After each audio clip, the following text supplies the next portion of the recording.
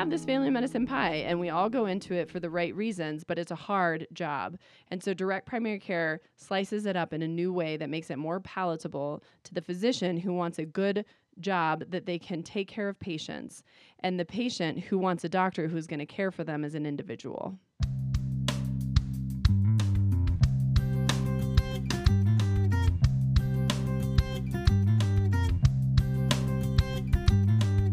Welcome, everyone, to the Primary Care Podcast. We explore stories, journeys, opinions, and philosophies told by doctors working in primary care. And now, the host of the show, Ross Tannick.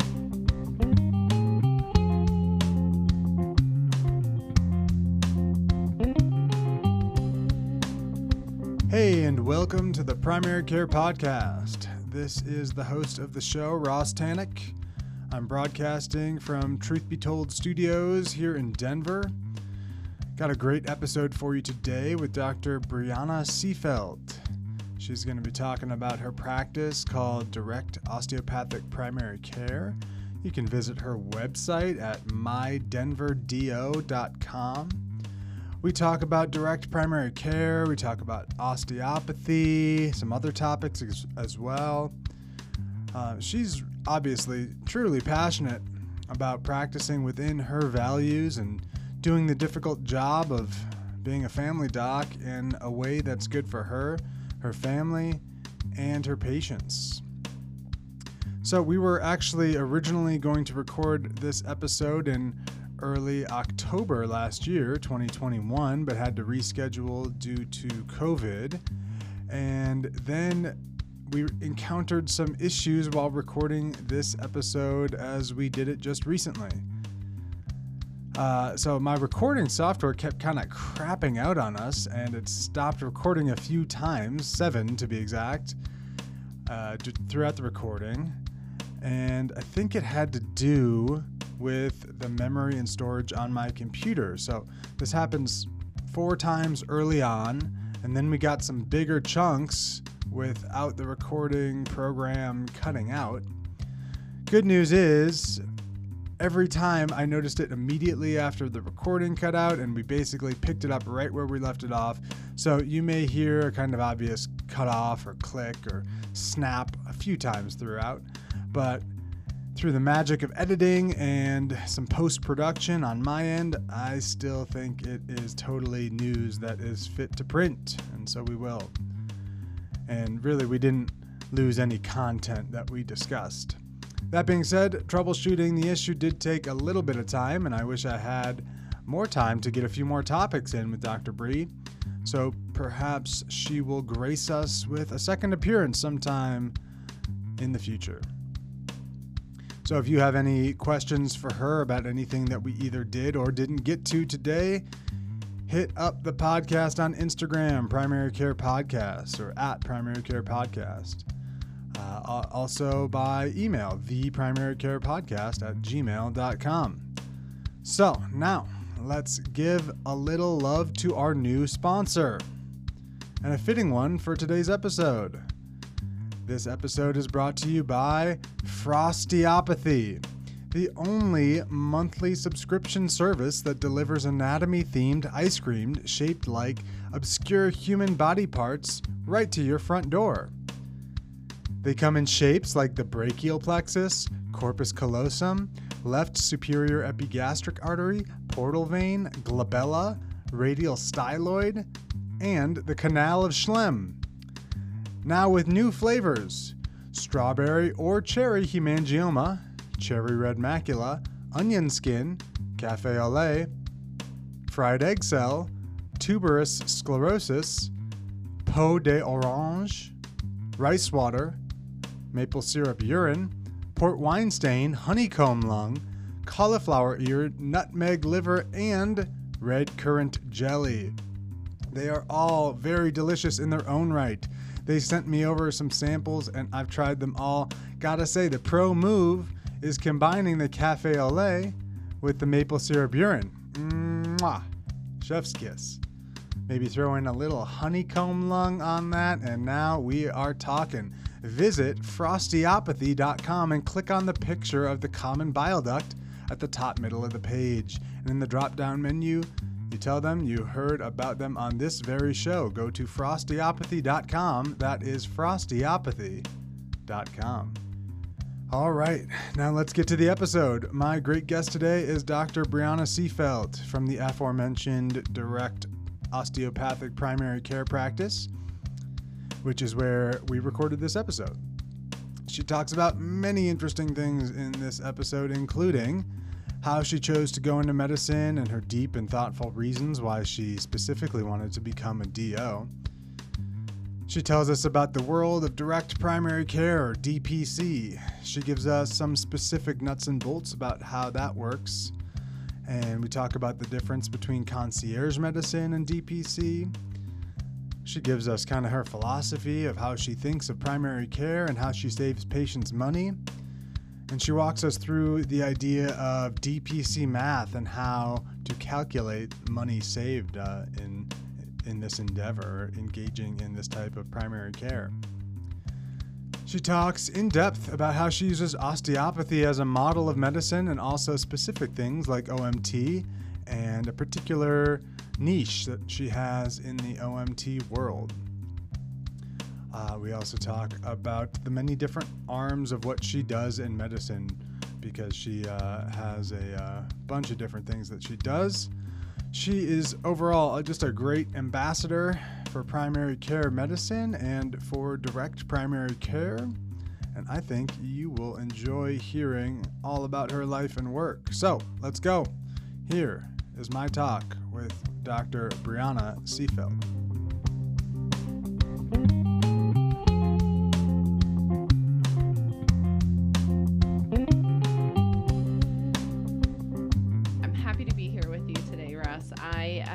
Have come to medicine in kind of a roundabout way.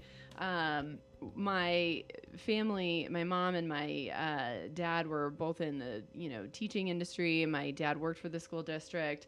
I really had no family that were in medicine at all, so I had no idea what I was getting myself into. It turns out that 2 years ago, my grandmother sent me an article of her great aunt who was a physician, which I had not known about.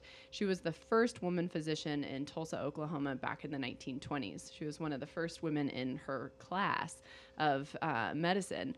And her daughter's obituary article about her mom's practice in the city of Tulsa back at that time was amazing to me. It brought tears to my eyes because it's the kind of medicine I practice now in 2022, right, where she cared so much about her patients that her daughter commented she would do home visits, and if somebody needed their toenails clipped while she was there, she would do it for them, right? Yeah. Because they had nobody else to do that kind of care for them. Yeah, it's wild how it's kind of come back around like that. It is wild. And she would can her jellies in the morning, before work, and take care of all the kid care and the doctoring. And in 2021, I don't can any jellies, right? But I fire out emails to the school teachers, and I get my kids ready for in the morning, and I handle my, pet care and my kid care and my Super direct mom. primary care practice too, right? So it was really interesting that I had that lineage when I didn't even necessarily know it. Mm-hmm. But when I was a child, I grew up in the middle of nowhere and had no siblings.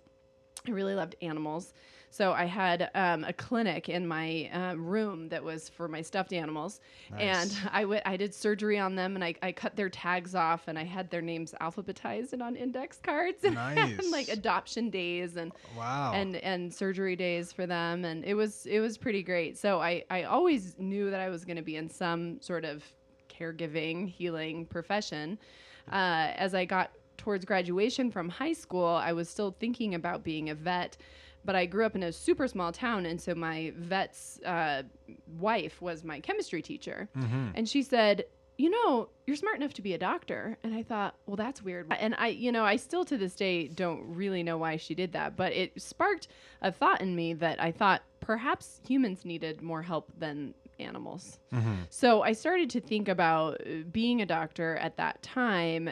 I had been on a personal healing journey a couple of years prior to that, And I had ended up at a chiropractic office and done acupuncture as a teenager for some, musculoskeletal pain, some GI stuff, some health things that I was kind of up against, but Western medicine hadn't really been useful for me at that point. Right. So I thought, well, I'd like to be the kind of doctor that uses those types of modalities, these alternative modalities that had helped me personally. Yeah. So when I went to Berkeley for my undergraduate degree, I was thinking already about alternative medicine, but I didn't know what that was going to look like until I started studying integrative medicine and alternative medicine at that time. And I met my first, osteopath and DO.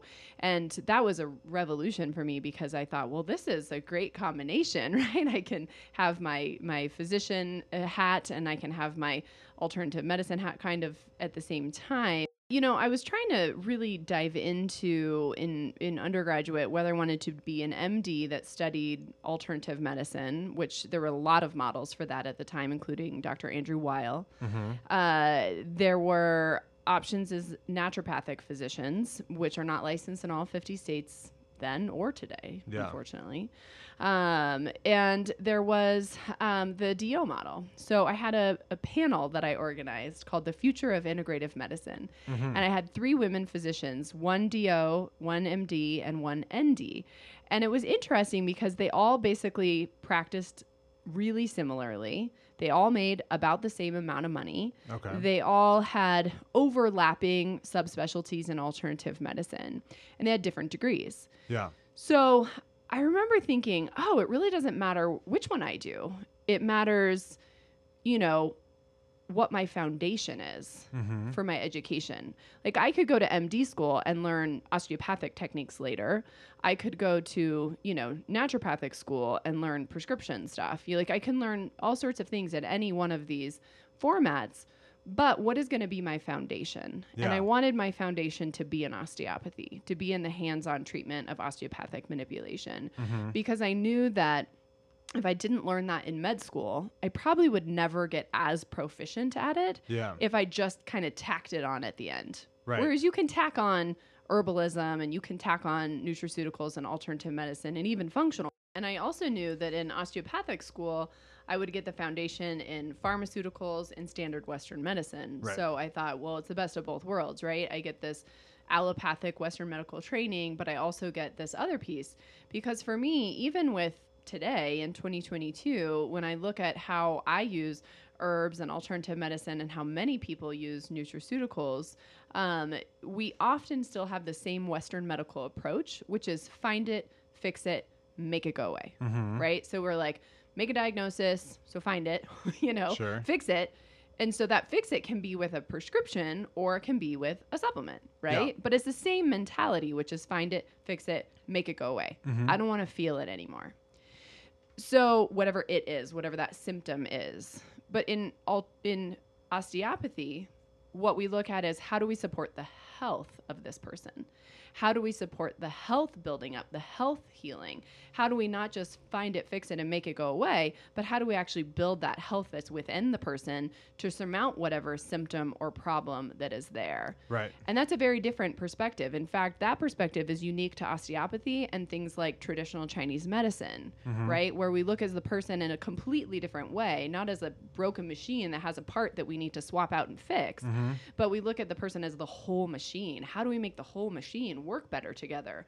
And that was why I chose osteopathy back then, and that is still why I choose it today. Cool. Well, I want to see if we can get to some of these specific topics that are specific to your world. So I want to jump ahead here to what you do today, which is direct primary care. Yes. Can you give us kind of an elevator pitch for DPC? How does it work and just what is it? So patients directly contract with us so that there's no middleman between the patient and doctor experience. So we don't let the insurance companies and all of the kind of riffraff come in between that relationship. So patients pay $85 a month to be a member here at our clinic, and we take care of all their primary care needs for that monthly membership. Okay, $85 a month. That seems pretty affordable. Yeah, absolutely. We actually, for that membership cost, often save people money because we can get labs here on an order of magnitude about a third the cost of where they are in other places. So a standard wellness panel here where we check your liver, kidney, electrolytes, blood counts, thyroid, and even a vitamin D level runs $45. Okay, wow. That's very interesting. I'm curious. I want to get into how that works exactly, how Yeah. you are able to do that, because what would that cost if you were, contracted with insurance companies and going through them? Like, how much would that Well, thing you just that's said a complicated, cost? Yeah. complicated answer, of course, because insurance companies are so highly unpredictable, Yeah. especially in this day and age. But, on order of magnitude, that same blood panel, it would not be unfathomable for it to be well over several $100s, if not $1,000. Right. In fact, the vitamin D alone with us is $15. With Medicare, it's $220 for Yeah. that one blood test. I was just gonna say I was gonna predict that vitamin D was about $80, but it totally depends on your Depends. coverage, Of and course, who's right. paying for it and what it's there for. Yeah. Right. And so I got sick of being in the traditional world prior to this, being employed by, corporate organization. I had no contact with the cost. I had no contact with with what was going on, what could be predictive financially for my patients. I remember telling somebody one time that they needed an HIV test, and they said, "Well, doc, how much will that be?" And I said, "I have no idea." Yeah. I can tell you need it, Right. but I can't tell you how much it costs, and therefore it's hard for me to tell you if you really need it, because what if that choice is between food or between that and something else that you need to spend your dollars on, right? And so if that test is $200 and that's completely unreasonable for you, who am I to say that it's needed if I can't tell you how much it costs? Right. So I knew that I had to do it a different way than I was doing it in corporate care, because that accountability and accessibility piece was definitely not there, and I wasn't trained in it, and I didn't have any connection to the costs for patients. The other problem in the traditional fee-for-service model and in what's out there with corporate medicine is that a traditional panel for a full primary care doctor is around 3,000 to 5,000 patients per doctor. Yeah. That's wild to That's me. a normal panel. Yeah. So I knew in the model that I was in insurance-based medicine, that, I could not give a high level of care to every single patient who came in my door, Yep. and bill as high as I could to their insurance, like I was trained to do, so that I could make my salary, because I was production based. So the only way I got paid was billing as high as possible to the patient, Yeah. but spending as little time as I could with them. And yet still keeping up on all the busy work of medicine, Yep. and all the paperwork of insurance billing and coding and all of that. Yeah. There was no possible way mathematically that I could continue to give good care to my patients in that kind of setting. And I wasn't willing to sacrifice on that. Right. So about 4 years in, I thought, oh my gosh, I'm feeling a little burnt out. And I'm 4 years into practice, and that's not fair. And it's not fair to my kids. I had 2 at the time. To work 65 hours a week for a job that I've worked 2 decades for to have, and spent hundreds of thousands of dollars in med school to be 4 years into practice and not love it. Yeah. How can I leave my kids 65 hours a week and not come home like, man, I love my job? Yeah. No, that causes all sorts of problems, just financially for you, ethically for you, logistically for you, and then also for your personal life and your family life. Absolutely. And that 65-hour week, just so you know, was a 40-hour week. Right. Of course. So in quotation. So that 40-hour week was, what my employer considered a 40-hour week, took me 65 hours to complete, with the paperwork and the background stuff that was needed in this world that we live in today. Yeah. So you started your own practice. So I said, I can't do it this way. I'm going to do it a different way. And I did not want to do concierge medicine, because I was worried at the time that meant I would only cater to wealthy populations.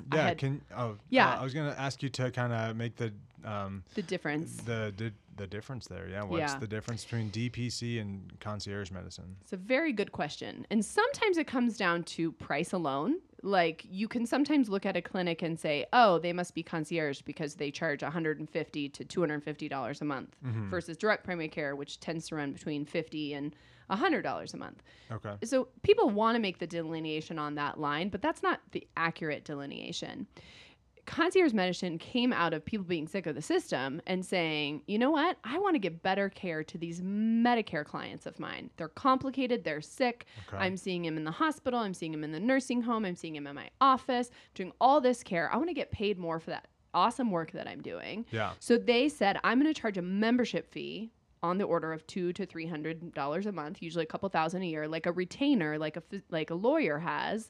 And I'm still going to bill Medicare because I'm seeing them in all these settings. So concierge medicine technically double dips between still billing insurance and also billing a membership fee. I see. Whereas direct primary care does not bill insurance at all, ever, period. I did not know that about concierge medicine. I didn't know that was the origin of it, and that it kind of is a hybrid model like that. It really I thought is. it was the same, but pricier, like you were saying. No, technically no. And so you don't necessarily save the patient money. Concierge medicine was never started to save the patient money. It was just to give better care. To give better care, Yeah. right. And I had judgment about that before really learning about it because I thought, oh, they're just trying to make more money. But no, they were trying to give better care across multiple different, settings with highly complex elders. And I understand that. And that still happens today. Sure. Now, direct primary care started with a similar model in mind. But to be honest, back in I hate to say this, but in 1999, I had an Last idea century. because I was a, hippie college student at Berkeley, Right. and the community supported agriculture had just started. So that was, you pay money into a farm and then you get your vegetables all year long, Yep, right? I've You done say, that. yeah, people do that today. So I thought, wouldn't it be cool if you had a clinic like this? And the money into the farm was money into the clinic, but then you got your care all year long from the clinic. So at the time I was managing a chiropractic office and I billed insurance all the time. And I guess it was just right after college. And I said, hey, I got an idea to run by you. And I said, what about this? And he said, no, there's no way that would go with insurance law. And I just let, it's so many points in my career, and this is something I want your reader or your listeners to hear. I let other people tell me that my ideas were crazy and that they couldn't be done. And I just walked away from them. So this was the first point where I just walked away from it. And I thought, oh, that's a bummer because I thought it was a great idea. Yeah. That's what I do today. People Yeah. pay money into my clinic, which is my farm, and I Right. give them care all year long, all month long, every month. And that's direct primary care. Yeah. And here we are, and it is legal, and it is not against insurance law. I mean, there's some pieces there that there are still we're working out the details with whether you can use your HSA to pay for your membership funds and things like that. Those have been kind of gray areas that are getting sorted out at the national level around Okay. direct primary care. But it is very clear that what I provide here in my clinic is not insurance. I provide Right. a place for people to come for preventative primary care where they can not have to worry about what I call a collision with the healthcare industry, right? Yeah. So your health insurance should be used like car insurance, like a collision with the healthcare industry. If you go to the emergency room, if you have surgery, if you even see a specialist, that's a collision with the healthcare industry. And chances are you're going to meet your deductible no matter what your deductible is. Yeah. I'm a primary care doctor. I drive a Nissan Pathfinder, right? Sure. I do not drive a Porsche. I drive a Nissan. Okay. And why is that important? Because I am not high cost care. Yeah. I'm the gas and the oil changes in your vehicle, right? I'm making sure that you get your tune-ups, you get your labs done, that you don't have diabetes. If you have it, it's under control. Yeah. That is not high cost care. And it shouldn't be lumped into the same $1,000 a month to cover you and your family. Right. Yeah, I've heard that analogy quite a bit. With the car analogy, that insurance is there for when you get into a car accident and you need some collision care, but it's not there. You don't get your tires changed with insurance. You don't get your oil changed with insurance, or just car wash or anything. All the things that you do to just be maintenance and upkeep, right? Yeah. To keep up your health, like we were talking about. Yeah. So when I went into, wanting to be a holistic doctor, wanting to look at the root cause, wanting to look at how to build the health, all of that takes time, right? So if you have 6,000 patients on your panel, you don't have the time, right? And then you're billing this high cost care all the time, but not actually getting to the root of some of the real issues with people. So I saw direct primary care as an answer to meeting my patient where they're at financially, actually saving them money, giving higher quality of care, not going crazy, seeing a million patients, and having more satisfaction in my personal career. And it has been all those things. That's amazing.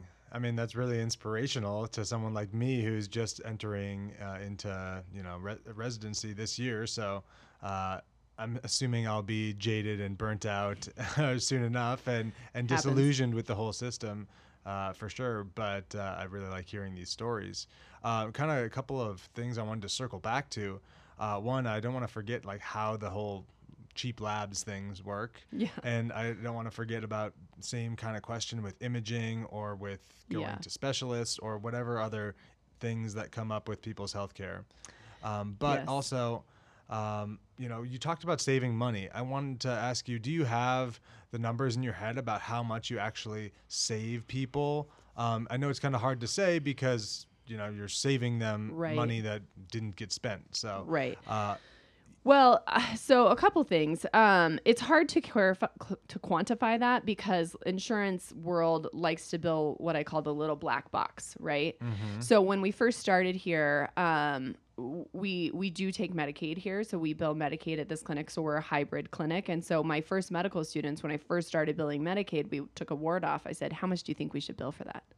They're like, I don't know. I'm like, I don't know either, right? It turns out Medicaid actually publishes the little black box, so we know actually how much Medicaid will pay for the CPT code to remove a wart. Yeah. But you can't find that so easily for every single payer on the planet. So what happens in healthcare is we don't know how much is in the little black box exactly for every single payer, how much they all pay to take off that wart. Yeah. So we bill as high as possible, right? So that we hope that any number below that will capture, right? So if we bill $20 to take off the wart, but we were able to get paid 60, we're only going to get 20. Nobody's going to give you 60 if you build 20, right? So what happens in healthcare, what has occurred is the little black box is very ambiguous. Nobody knows what's exactly inside of it or how to get out of it the highest number that we could get paid for. So we say, that'll be $2,000 to take off that wart. Because we know that that's the highest number, right? Yeah. And so then what happens? They're like, Dr. Bree billed us $2,000, but we are going to write off / save our patient our negotiated, $1,900. So congratulations, patient. Blue Cross saved you $1,900 because Dr. Bree billed $2,000. That was crazy, but we only reimburse at $100. Right? Yeah. So then the patient's like, wow, Dr. Bree billed $2,000 to take that wart off. That's not a lot, but man, good thing I had Blue Cross because it saved me $1,900. Right. It's just the illusion It's of saving the illusion. money. Yeah. Exactly. And so what happens, so that has occurred in medicine for the past several decades, right? So the illusion of how much money are we actually saving people is impossible to capture, right? Yeah, because right. if you try to say, well, what exactly is this lab panel? There's no actual number. LabCorp won't give you that number. Nobody will give you the actual number. Right. We don't even know what the average reimbursement is for vitamin D, for example, right? When we say it's $220 with Medicare and $15 with us. Yeah. There's a lot of numbers in between there, and we don't actually get to know. Yeah. So I do. Some of my astute patients have tracked their savings of switching to a high deductible plan and partnering it with direct primary care. And I want to say one of them. There's like a quote on our website somewhere that says that I think they thought they saved $3,000 or something the first year with us, which is fantastic. That's pretty good. What I can say personally, because I'm a try it before you buy it person, is that when I was an employed physician, I decided to have a direct primary care doctor myself before I opened a clinic because I thought, well, I should try it before I buy it. That's my thought too. Or jump all the way out of the ship, right? And so I remember changing my high deductible, my good insurance plan to a high deductible plan. And I put that in quotations here with us together because, in the 1990s, there was good insurance. There really was like good insurance. Now in 2022, there's not good insurance anymore. Yeah. Even good insurance with the quote unquote low deductible still has co-pays and co-insurance. And oh, by the way, they don't cover labs. And oh, by the way, they don't cover prescriptions, right? We still have these these carve outs that make insurance really complicated to Yeah. put into, unfortunately, like a really truly good plan. Mm-hmm. There are occasional ones, but it's pretty rare, right? So what happens, is we figure out like, okay, how do we figure out how we save people money? So when I said I'm going to go with the high deductible plan instead of the low deductible plan with my employed physicianness like 7 years ago, Yeah. I went from paying $185 a pay period to paying like $60 a pay period. Okay. So that saved me hundreds of dollars a month. So my direct primary care membership fee coming out of that still saved me, let's say, $300 a month or so, right?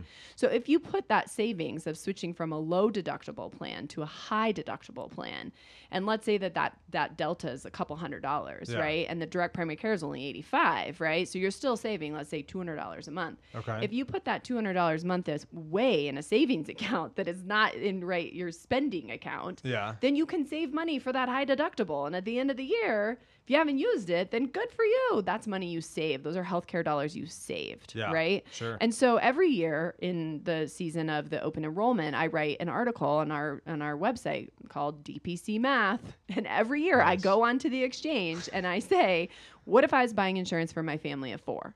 What does it look like this year?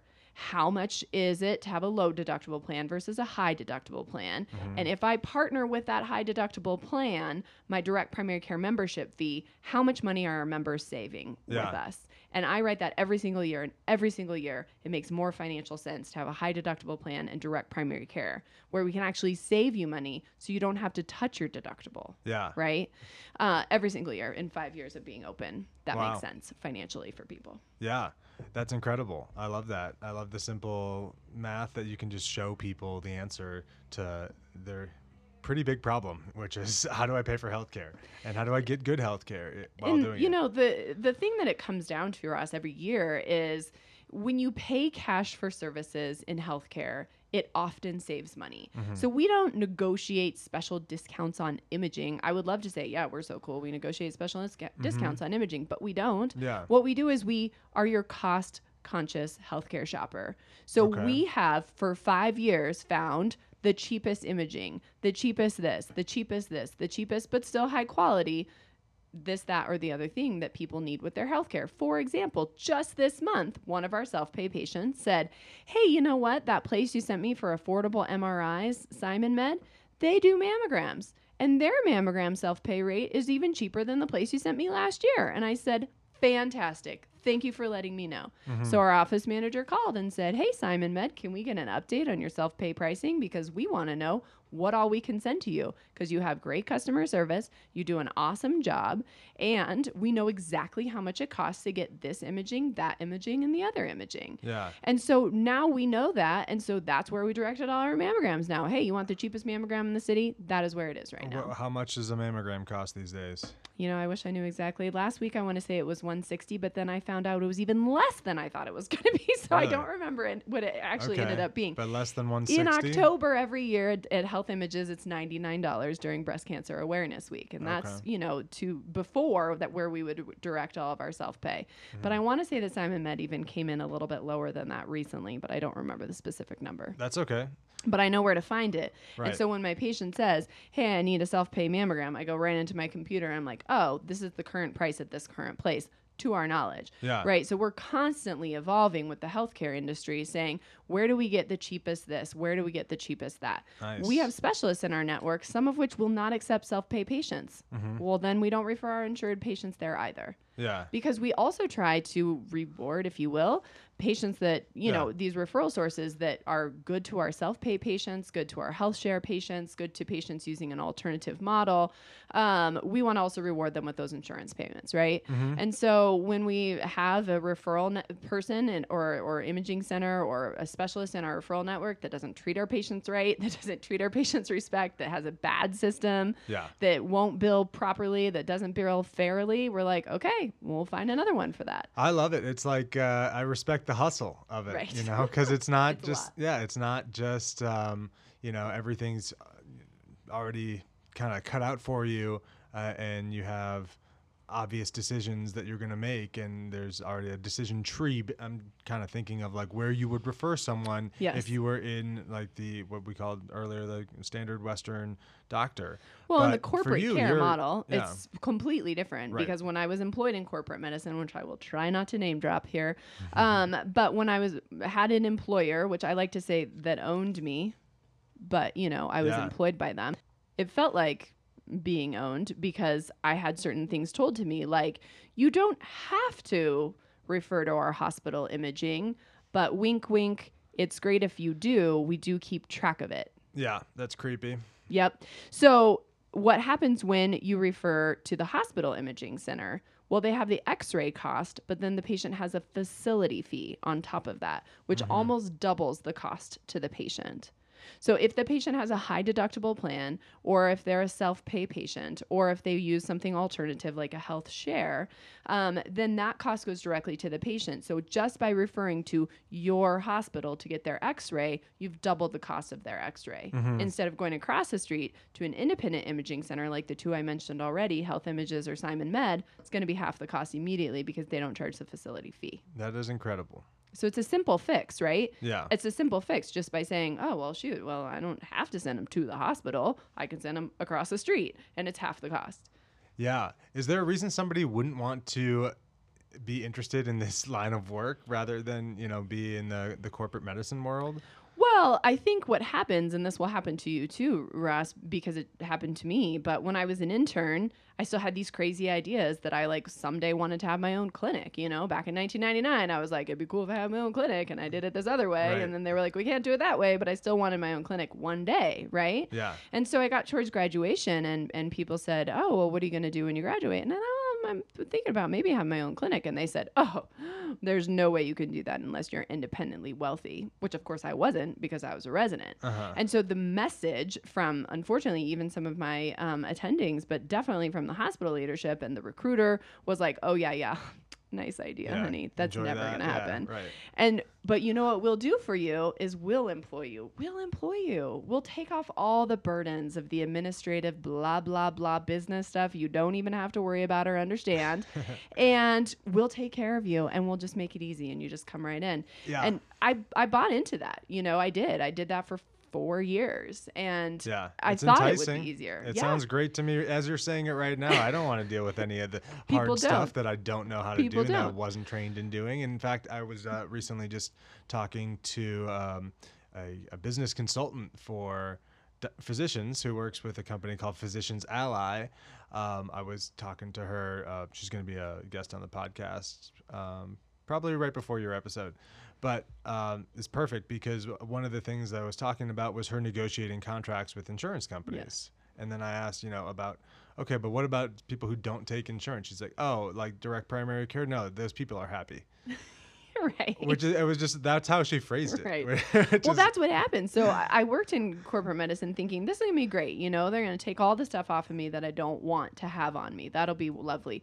So I started a clinic for them. And to be honest, I felt like I was on the front lines of the infantry because they moved our clinic into a place where a competitive hospital was also moving into. So this issue of whose hospital are you going to send the person for imaging was paramount in my mind because I knew that I was on the edge for my corporation of a catchment area where they wanted to capture all those patients, slash that money, and keep it at their primary hospital campus. So they put me as their little, infantry on that line to Right. keep people going to this branch of my hospital and not going to neighborhood closest branch hospital, right? Yeah. And I was very clear that I was an automaton for the corporation Yeah, at that time you're to a make them pawn money in and the keep game. my referrals home, right? So that was an interesting world, but I thought it was fine. So I wrote the website. I named the clinic. I hired my best friend. I hired another resident the year after that. We got up to 5,000 patients and 9 employees in 4 short years.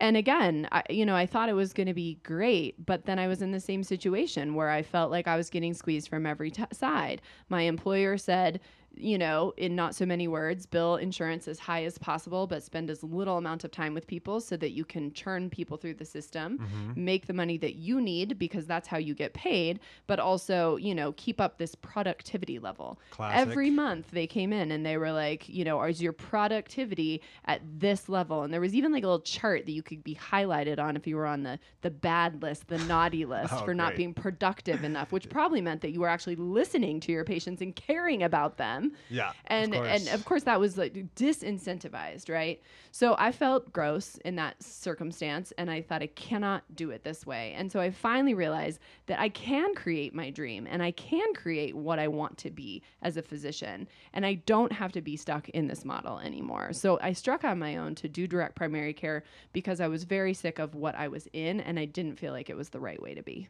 Yeah. Amazing. We're up against it with time, so I want to get into some topics of osteopathy. Yes. You've kind of talked about a little bit of the background of you and your interest in osteopathy, but it plays a pretty big role in your practice today, I imagine. Yes, absolutely. I still am one of the dinosaurs of the, the osteopathic profession that I still do hands-on traditional osteopathic manipulation every single day that I'm in clinic. Yeah. What kinds of things are people coming to you with? I see people with musculoskeletal complaints that you would think make sense. Like I saw a gentleman today who had an accident, and he has some chronic pain. I see people with headaches. I see people with chronic sinusitis. I see people and do hands-on treatment for a variety of what people would think of, somebody would go to a chiropractor or a physical therapist or a massage therapist for. I often say my non-branded description of osteopathy is gentle chiropractic, physical therapy, and massage therapy combined. Because osteopaths taught all those people, all those techniques, if you look back at the 1800s, who taught the first chiropractor? An osteopath, right? Sure, yeah. Who coined the term craniosacral osteopathy? An osteopath, okay. Dr. Upledger, right? And then many of our manual techniques are used today in physical therapy with muscle energy and myofascial release and all of that. Those are all osteopathic techniques, right? So, that to me, a lot of people think of musculoskeletal complaints, and of course it works for that. Yeah. But what people don't think about is the other piece, again, about stimulating the health and focusing on the health of the patient. Osteopathy works great for the nervous system. It works great for the chronic stress patient. How so? How does that work? Let's say, can you paint a picture of a patient visit? Or Sure. So I come in and I've got headaches and I've got, whatever. And it turns out, well, the headaches are from jaw clenching and the jaw clenching is from stress. And the stress shows up at night and it's also insomnia. And it comes from this place that we have this chronic level of fight or flight and we just can't calm down. So what does osteopathy do? Well, I can find it, fix it, and make it go away. I can say, it's your TMJ, and it's causing a tension headache, and there's a tension-type headache situation, not a migrainous picture or whatnot. That's my Western medical brain, right? To diagnose. Right. I'm going to diagnose it. I'm going to find a treatment. I'm going to try to make you not suffer, right? That's my job, of course. I'm a physician. But I also am going to say, what else is here? How do we stimulate the health? How do we access the parasympathetic nervous system? How do we help the person to feel grounded? How do we help them to let go of the tension in their body and their mind and their spirit? And so I can spend 45 minutes with my hands on that person and they can start to access and feel what it feels like to feel into that health, right? To feel into that parasympathetic nervous system. Yeah. And that can unwind patterns that are not just physical. Yeah. So what kinds of techniques are you using for someone like that, like the patient you just talked about? Often the indirect techniques, because so much of our world is direct and in your face, and man, I feel it, and that was a great massage, and it really got in there, right? Yeah. And we're so aggressive in our world today with our sympathetic nervous system. It takes a lot to feel something, right? But the indirect techniques that we use in osteopathy, like cranial, which is cranial osteopathy, also known in the massage world, is a kind of a different version, but linked in some way, the cranial sacral techniques. Those techniques are really aimed at being subtle and calming the nervous system down and kind of stimulating that other piece that in traditional Chinese medicine they call qi, and in yoga they call prana, right? And some people call it the life force energy, right? So in osteopathy, we call that the primary respiratory mechanism. That's the parasympathetic activation, the calming of the nervous system, the rising of the actual relaxation, right? Okay. So we bring that out in people with certain manual techniques that kind of balance the stressors of the world today. Now, some patients don't even know I'm doing that, honestly. It's What do you nothing we have to mean? talk about, right? Right. You're It's not just a walking them part through of the each treatment, technique. right? So people walk away and they're like, oh, man, that feels good. Yeah. You know, today, I mean, even my staff said, man, that guy walked out with a glow. I have not seen him so happy after his treatment. And they said, how did it go? And he said, great.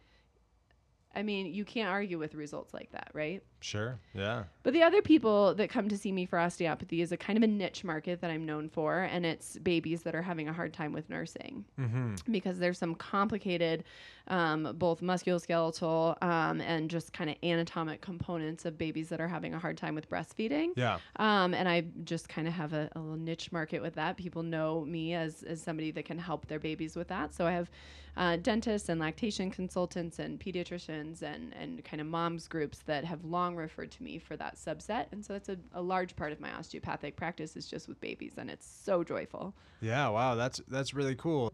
Babies come to you, babies with their parents, I'm assuming. Yes. Come and, I'm just trying to think of people paying just a one-time fee for those types of things, Yeah, or other yes.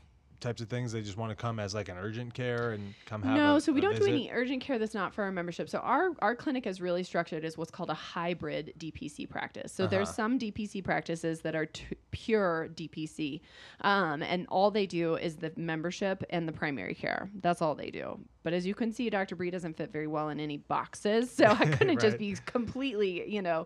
enclosed around pure DPC, unfortunately. Certainly would make my life much less complicated. But I have chosen intentionally around my value system, right? Because I had the opportunity to strike out on my own and say, I'm going to take my crazy dreams and I'm going to put my values out there because I know if I'm practicing in line with my own values, I'm going to feel rewarded in what I do. And what did I spend all my time, years, and money in medicine training like you have done?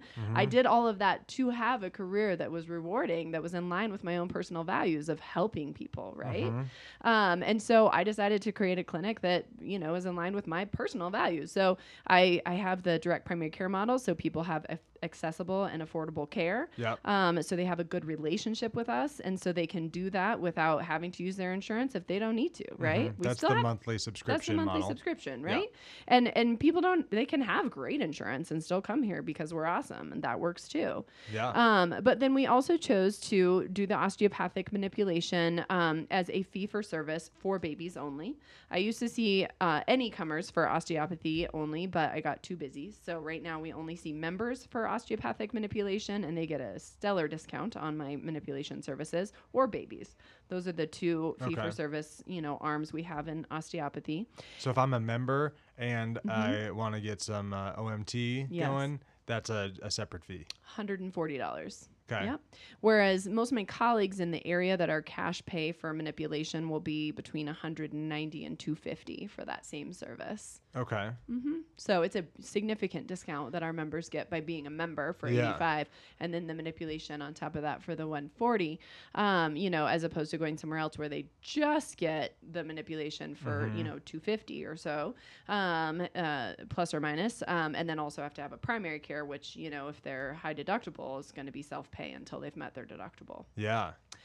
So that's our direct primary care branch. And then we have our osteopathic manipulation branch. And then we have our branch that serves Medicaid clients. And we're just a traditional Medicaid clinic in that regard.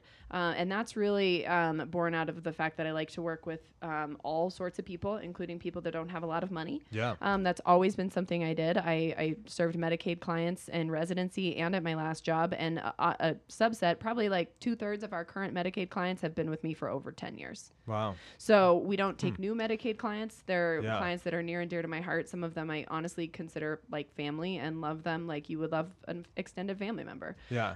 You so don't take new ones, you said. we have not taken new ones in a while. Oh, okay. Because it's important in the direct primary care model that we, be careful about things that cost overhead.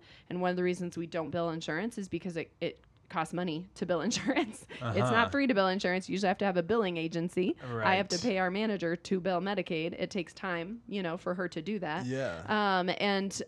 As you probably have heard, Medicaid doesn't really reimburse all that well. Mm-hmm. So it's really a service piece that we do to have a small portion of our clinic be Medicaid. Wow. So what's your patient panel at? Or Our roughly? current members are around 600 total, all comers. Okay, that's interesting. I was just watching a video about DPC saying that that's kind of the ideal, place to be at for a patient pool or patient panel. I think it's ideal for people that are not me. I am very happy to have a physician assistant to help me because the other branch of our clinic is that I do a lot of alternative medicine. So I do alternative medicine that is outside traditional osteopathy. I manage women's hormones. I do what we call gut rehab, which is to help people with, getting to the root cause of some of their GI systems or symptoms and turning those around. We do what's called stress recovery, which is an alternative medicine approach to stress and neurotransmitter balance and mild depression and anxiety. And I'm so stressed, I just don't know how to get out of this place of burnout.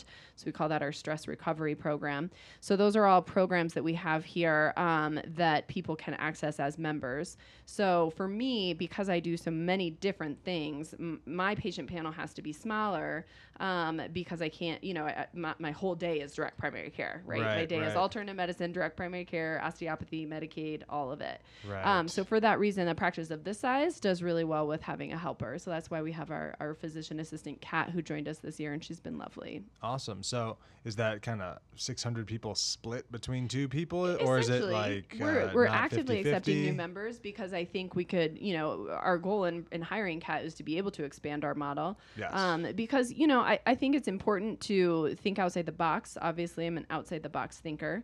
But I also, when I thought about doing stuff differently, I've never been particularly motivated to just do it differently for me. Right? I mean, it's great. I have a great practice. I'm very happy with it. But that's what I like to call the island approach, right? Like I made this nice little island. I'm going to practice on it until I retire. Then I'm going to be happy that I made this wonderful little island that all these people got to come and enjoy great healthcare. And boy, wasn't it nice. And as nice as that sounds and as wonderful as it hopefully will be through my career, I actually do have a broader vision to change how healthcare is practiced in the United States. I think the direct primary care model is beautiful. I think it makes happy doctors. It makes happy physician assistants. It makes happy patients. The only people it doesn't make happy is the insurance companies. I don't really care. It certainly doesn't make business admin people happy, but I don't care about that either. So, for me, I've been very happy with the direct primary care model, and I want to see it grow, and I want to see it go beyond just me as an individual person. And so to do that, I want to expand our reach, right? And so that's why I'm training Kat all these alternative medicine things I do. So she can learn, so that she can, kind of follow in that footsteps, if you will, and expand our footprint. So, hopefully we can continue to do that with other budding physicians as they come out of residency and see that direct primary care can be a solution to working for, this corporation versus that corporation versus that corporation. And hopefully we can, kind of emerge as a place where patients can continue to access the kind of care that we have over the coming years. So, our goal is to really expand beyond me as an individual person and the care that I can give. That's really cool. I think you're definitely making waves, or just the whole movement is making waves in that way. Before I ask you about kind of maybe the expansion, the policy aspect there, I kind of wanted to ask one more kind of nuts and bolts question about how it all works. Is how do you take time off? I get that it makes sense if you have a PA, but let's say before you had a PA, how does going on vacation work, or just having a day off work? Again, so our vision in this practice is to re-envision healthcare, right? Provide service and model balance. Okay. So modeling balance was a number one thing. Why did I leave my last job? Because I was almost burnt out 4 years into practice, and it wasn't fair to me, and it wasn't fair to my family, and it wasn't fair to my patients. So how do I model balance? Well, it so happens that direct primary care is one of the most popular places in the entire country for direct primary care is Colorado. We're, I think, number one in how many direct primary care clinics there are in the state. Yeah. So I made friends. I have lots of great friends in direct primary care. Nice. The very first time I thought about direct primary care, I went out to dinner with a friend who was in direct primary care, and that's how I had the moment. I'm like, all these are happy family doctors. They love their jobs. They're happy. I remember thinking, where did these people come from and what Kool-Aid are they drinking? Because I would Yeah. like to have a sip, you know, because that's not what I'm feeling about my corporate job. So I have those friends still, and we have called each other, we have texted each other, we have covered each other, we've covered each other at clinic and after hours calls, we've covered each other for vacations. We just play in the same sandbox together and support each other. Wow, that's really grassroots, I think. Right. I mean, yeah. It's not complicated. Yeah. I don't even pay them for it. They don't pay me for it either. Right. But Right. you have to remember that people think, oh my gosh, you're on call all the time. And I am. But, you know, our busy call weekend with the amount of members that we have right now is about 3 to 4 calls per weekend. Yeah. There are many weekends we don't get any calls at night. We rarely get calls during the week. And that is not the case if you talk to your friend in corporate medicine, right? Yeah. If you cover a clinic call for a corporate clinic that has 6 to 7 or more thousand patients, I mean, you are on call all weekend. You don't do anything else, right? Yeah. That is not my It's world rough. of call. Yeah. I probably haven't had that many calls in 5 years that some of those people have in a weekend, right? Mm-hmm. So, and our patients are great because they get out of the PTSD of like, oh my gosh, I couldn't access care before Friday at 5 p.m. So now I have to call the on-call doctor because they don't know what to do next. But our patients can contact us all day whenever they want to. They know how to get a hold of us. Yeah. So they get out of that fear-based place Yeah. that they, you know, need somebody to talk to at like midnight or whatever because they know we're going to be there. Yep. So we have a great relationship back and forth, and they know we have lives and they respect me as a human. So it's fantastic. So, you know, it's not really an impact being on call, and it was not an impact being by myself even. Yeah. Wow. Well, that's really amazing. I didn't really know that there was such a kind of a network Yes. that you can really call on to scratch each other's backs when you need to, and everyone's going to need that. So Right. yeah, that's really cool. You helped Robin Dickinson Yes. set up her practice. Is that right? No, she was up before me, Oh, it actually. was the Yeah, other way she helped around. me. Yeah, Okay. she helped me. I knew there was some connection there. Because she had, her clinic was called, what is it? Community supported. Yes, family community medicine? supported family medicine. So I met her at that dinner of the happy doctors where I was like, who are these people? And she sat next to me and she's like, mine's called community supported family medicine. I'm like, I had that idea in Right. 1999, Yeah, the right? So we were CSA, right? instantly Yeah. friends. Yes. And she mentored me through the initial stages for sure. She was one of the many, many, many supporters that I called upon. Cool. So yeah, you were just mentioning the idea of expansion and just throughout the entire country, maybe the world, of just this model of care, just this idea of care, really. Yeah. What's going on with that in terms of the legality of it, the legislation? Are people fighting to tear it down? I imagine they are. No, you know, I mean, there are, so, you know, I am not like a great, you know, when it comes to, you know, high level policy and advocacy, I've done it one time, and it was around direct primary care in Colorado with my friends in direct primary care. And I went down to the Capitol and I dressed all up. And one of my patients came and talked about how great it was, and it was awesome. So it was a great experience. And that was probably the one time I'll ever really do that level of advocacy. I mean, I'll do it again if direct primary care needs me to, for sure, but that's not my calling. But it was lovely because we got legislation through that clarified this whole not insurance issue and made it clearly legal for you to practice direct primary care in the state of Colorado. Yeah. And that was probably like 2017 or something. At this point, it was right in the beginning of starting my practice, and it was a fun experience. So we have some really great resources here in Colorado. There is the Rocky Mountain Direct Primary Care Alliance. That is under the Direct Primary Care Alliance that is national. That is the kind of grassroots organization of these friends of mine, as I mentioned. And then we have other people that are fighting on an advocacy level for direct primary care. There are several other organizations as well that do that. So, you know, and there are people like, you know, Phil Eskew, who's a lawyer and a DO who is in charge of the website DPC Frontier. Yes, And I've he been on keeps, that yeah, website. he keeps track of where the DPCs are, and he keeps track of the legislation and keeps us all informed. There Yeah. are conferences that we go to. You know, there's lots of things that kind of keep our ear to the ground in direct primary care because it's important when you're, you know, right outside of the system, but still within it, right? Like we can't all be completely outside of the system because our patients still have insurance. We still have to interact with the system. We still Right. want to do the right thing and abide by the proper laws. So, Yeah. so of course that's a part of what we do, but, you know, it really, it's one of those things that you think is like, oh, it's this like niche or this spinoff. And then you put your ear to the ground, you realize, wait a minute, this is a tidal wave of change that's happening all over the country. And it's right next to you. And oh my gosh, in Colorado, there's so many options for direct primary care, and Yeah. and then you realize it's really a movement, and it's a beautiful thing to be a part of that. On that website, you can go on. There's a good map. Yeah. I don't know if that's like the main I'm on feature the of the website. Yeah, the mapper. Right. Mhm. Yeah. Really cool because you just see so many around here. And here being Denver, Colorado. Well, yeah. and then, when my patients move and they say, well, I'm going to Pennsylvania, I'm like, great, go to dpcmapper.com and check it out and pick a Yeah. direct primary care near you, because this model's awesome and you should do it out there too. Wow. Really cool. Well, you've given us, me and all the listeners, so much to think about and so much to be excited about. I'm really excited right now. You got me.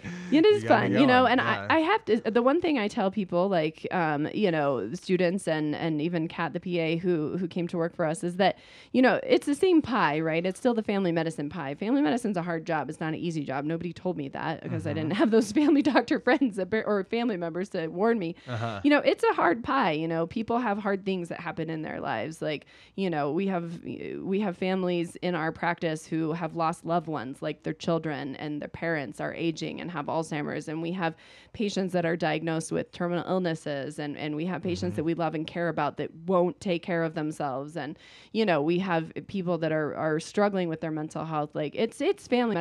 We have this family medicine pie, and we all go into it for the right reasons, but it's a hard job. And so direct primary care slices it up in a new way that makes it more palatable to the physician who wants a good job that they can take care of patients, and the patient who wants a doctor who's going to care for them as an individual. Amazing. I really am truly excited about this this topic and just this prospect of a big, like you said, a big tidal wave of change in medicine. So I hope so. I hope when you get out, you have choices of direct primary clinics to go to, so you don't have to start your own, and that you can decide which niche of direct primary care is best for you.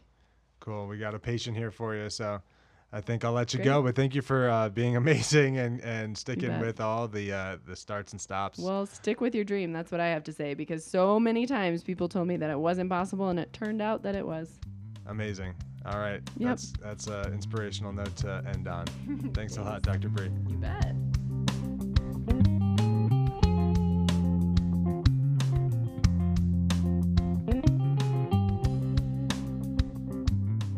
Yes, that was a good episode.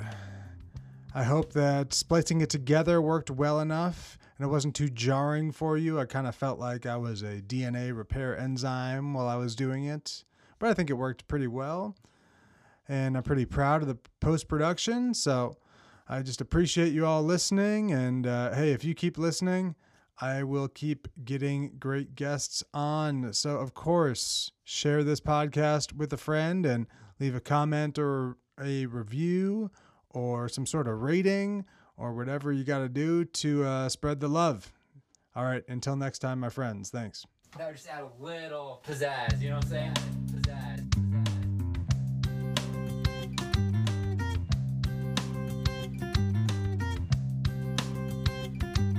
Her uterus was the universe, and it bloomed and birthed the moon and the earth. Nothing ever happened till it was observed by the first animals with optic nerves. It was a fight for survival.